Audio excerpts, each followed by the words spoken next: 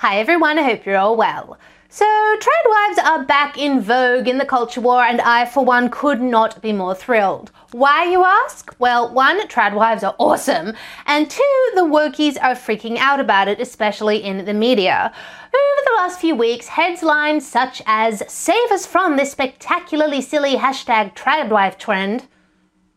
Tradwives promote a lifestyle that evokes the 1950s, but their nostalgia is not without controversy, and TikTok's viral Tradwife trend accused of romanticizing an era where sexism and racism ruled have been popping up, with all the usual suspects hopping mad that women could somehow find happiness and fulfillment through avenues other than being a perpetually angry, insecure, work-obsessed, capitalist-hating, man-eschewing, progressive feminist.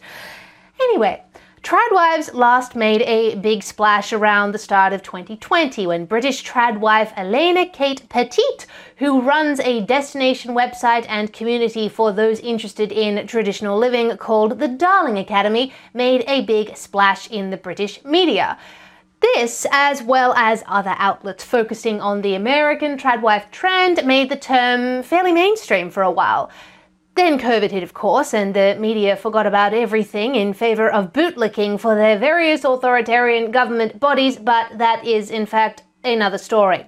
Anyway, in 2022, the tradwife trend started gaining a bit of steam again, aided, interestingly enough, by TikTok, as a new generation, Generation Z, aka the Zoomers, started to adopt the aesthetic and lifestyle. Fast forward to 2023, and #Tradwife has been viewed over 129 million times on TikTok, as women in their 20s post about their lives as, or aspiration to be, tradwives.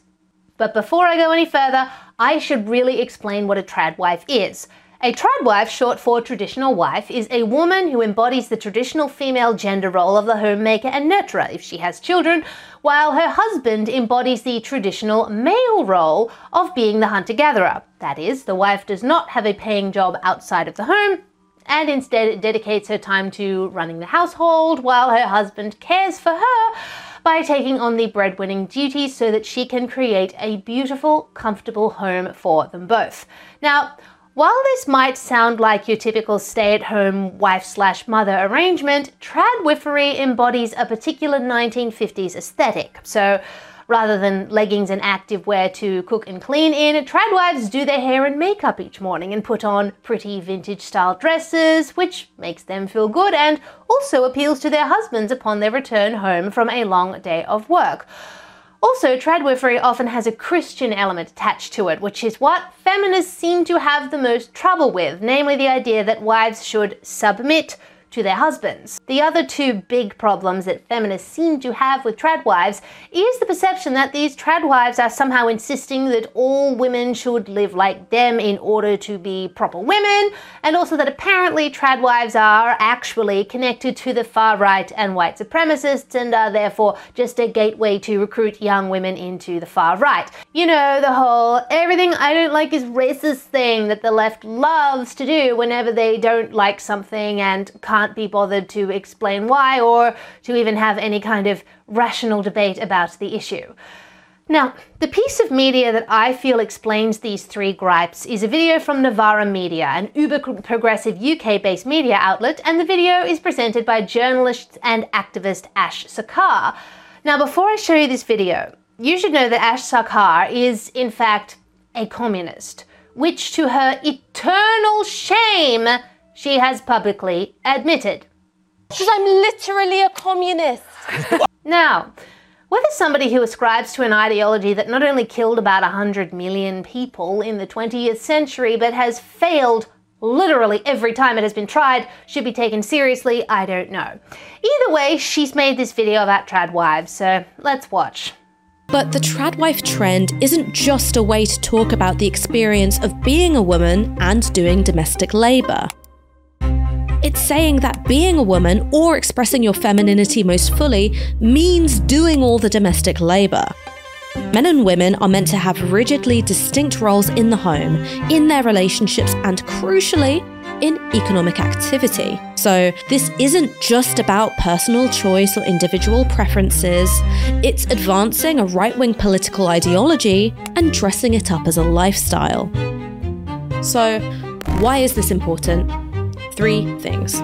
These women are often really young, in their 20s, and they're preaching the values of submitting to a husband to an audience of other young women. The tradwife trend doesn't exist in isolation. It's linked to deeply regressive political and social movements such as Christian and white nationalism and anti-feminism. Feminism is an ideology which cannot be defended by feminists. It's part of a wider shift of young people being dissatisfied with neoliberalism and wanting social change.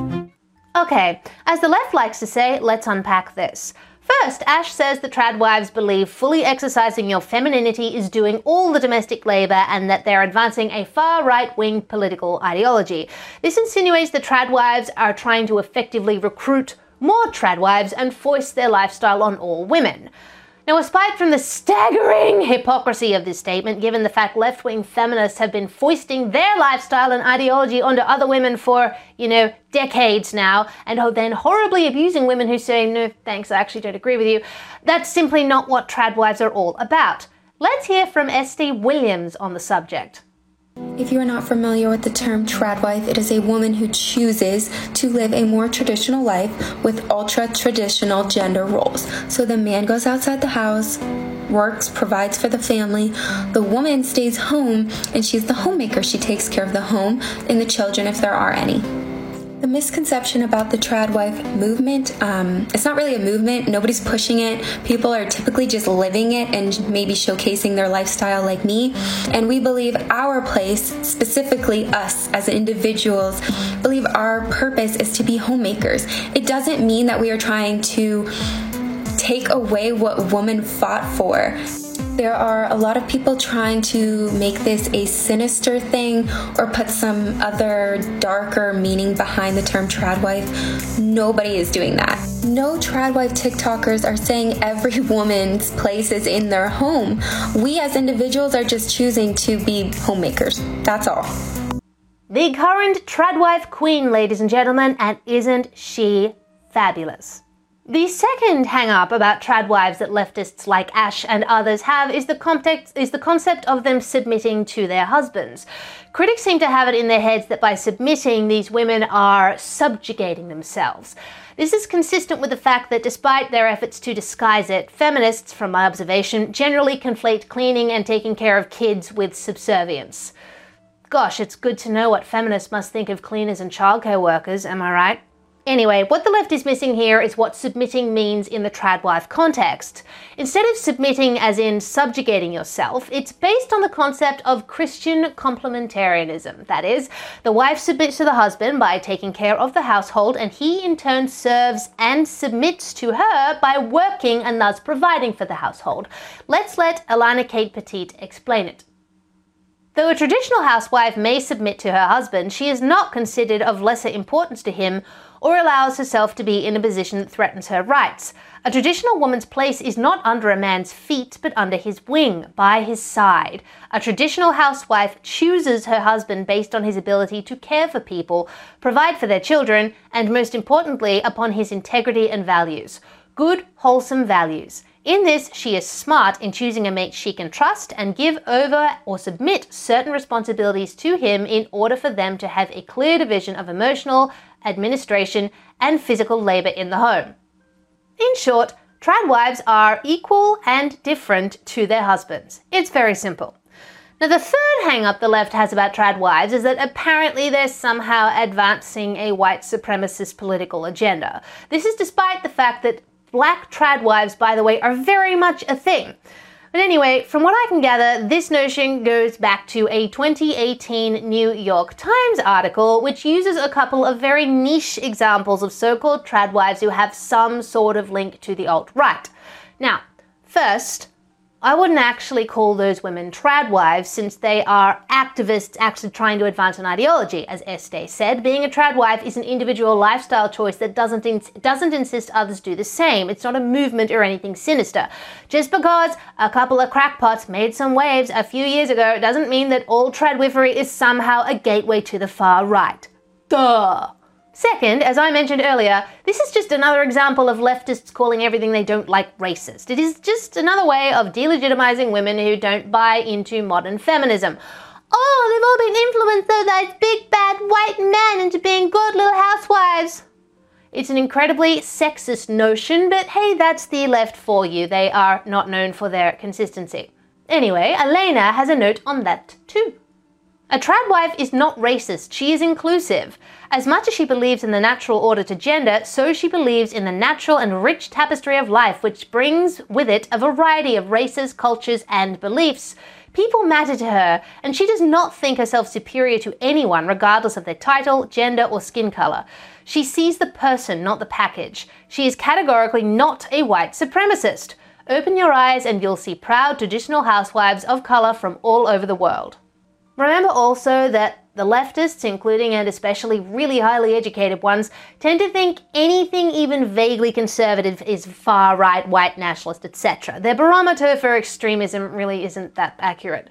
As for the final hang-up that Ash and other leftists seem to have, that is, insisting that tradwifery is simply another Gen Z reaction to so-called neoliberalism, which is really just a leftist word for capitalism they use to try to make themselves sound smarter. Like, honestly, I challenge Ash Sakar and anyone who uses the word neoliberalism unironically to define it without simply defining free market capitalism, seriously. Anyway, sorry, but these traditionalist values have actually been around for a very long time, including in the 2000s. There have always been tradwives in their 20s. It's just now they're getting more publicity thanks to mass communication. If tradwifery is a reaction to anything, it's a reaction to fourth wave feminism, not capitalism. However, speaking of Generation Z trends that are apparently a reaction to capitalism and the modern world, the latest media reaction to tradwives got me thinking about another Gen Z trend that explicitly defines itself as a rebellion of sorts against girl boss corporate ladder climbing feminism. That is, of course, Bimboism, or the modern bimbo, a movement that gained traction on TikTok and then in the media last year. Now, you'd be forgiven for thinking that perhaps bimbos are antithetical to feminism. I mean, after all, a bimbo is a term used pejoratively to describe a woman who is attractive, usually blonde, and dumb. Second wave, and indeed third wave feminists despised the bimbo because they saw her as catering to the male gaze in order to gain male attention and approval. But apparently, in the grand left-wing tradition of reclaiming words they don't like, the bimbo archetype has been reclaimed by Gen Z feminists who tout this new ideology, bimboism. That is, a person doesn't have to be a woman, can be any gender, as they would put it, who is hyper-feminine and hyper-sexualized in their dress and demeanor, believes in radical left-wing causes, and rejects society's notion of what intelligence apparently is. They're pro-plastic surgery, pro-body modifications, and pro-materialism, but also somehow anti-capitalism. Most pointedly, they embrace a dumbness as a tool to manipulate people, usually men, into caring for them in a non-reciprocal way. They are also anti-work as a means to make a political statement about girl boss feminism and the modern economy. This is the very opposite of what tradwives do. They believe in reciprocal romantic relationships between men and women where each partner's labor complements the other's. Anyway, I'll let bimbo TikTok queen Chrissy Schlopeka explain modern bimboism properly. Who is a bimbo? What is a bimbo? These are multiple questions that I have been getting from millennials. Who is the Gen Z bimbo? A bimbo isn't dumb. I mean, she kind of is, but she isn't that dumb. She's actually a radical leftist who's pro-sex work, pro-Black Lives Matter, pro-LGBTQ, pro-choice, and will always be there for her girls, gays, and theys. If you're homophobic, I'll castrate you. Listen, this is an inclusive organization. There's bimbos, thembos, himbos. I don't do this for the misogynistic male gaze. I do it for my gaze. And damn, my tits look good.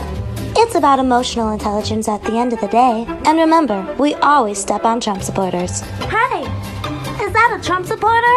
Ew! You get the picture. What struck me about the most recent leftist media furor about tradwives was the completely contrasting reaction they had when bimbos broke the cultural mold last year. They had article after article of positive gushing about how feminist and pro-sex and awesome bimbos were. I mean, it was quite astounding, in fact. And just to get really specific, Let's compare the pair. I give you BuzzFeed. This woman went viral for creating a bimbo manifesto, and honestly, it's a work of art. Are some of these traditional wife TikToks trolling us? I give you Vice. Bimbification is taking over. What does that mean for you? Are you a hyper-feminine woman? Are you really hot? Do you not care about society's elitist view on academic intelligence? Behind the rise of the online tradwife movement, trad ideology doesn't just extend to 1950s housewife videos, it also has sinister connections with right-wing extremism, experts say. And last, but certainly not least, the New York Times. Meet the self-described bimbos of TikTok, the real housewives of white supremacy. And that juxtaposition got me thinking. Could it be really that the modern cultural and media left would prefer Generation Z women to grind in front of their camera phones half naked while talking about how dumb and hot they are, while also sloppily espousing anti-work, anti-reciprocity word vomit while calling it female empowerment, than for them to be traditional housewives? Would the left really prefer them to do this? Happy holidays from your favorite bimbo. Remember, keep being a family disappointment and stay warm. Seriously, guys, it's a little cold out here. Then this. Number 1, proper budgeting. I think this is so important, living on one income, because most of us traditional wives are not living like the housewives of Beverly Hills or anything, nor would I want to. I quite enjoy this more simplistic way of living, and learning to budget is a proper life skill to learn. I think we all know what the answer is, and that answer is, unironically, yes. I'm just waiting for the asteroid right now, aren't you? If you liked that video, please remember to like, subscribe, share, leave me a comment, and if you really liked it, then check out the video description for my subscribe star link and other ways you can support me.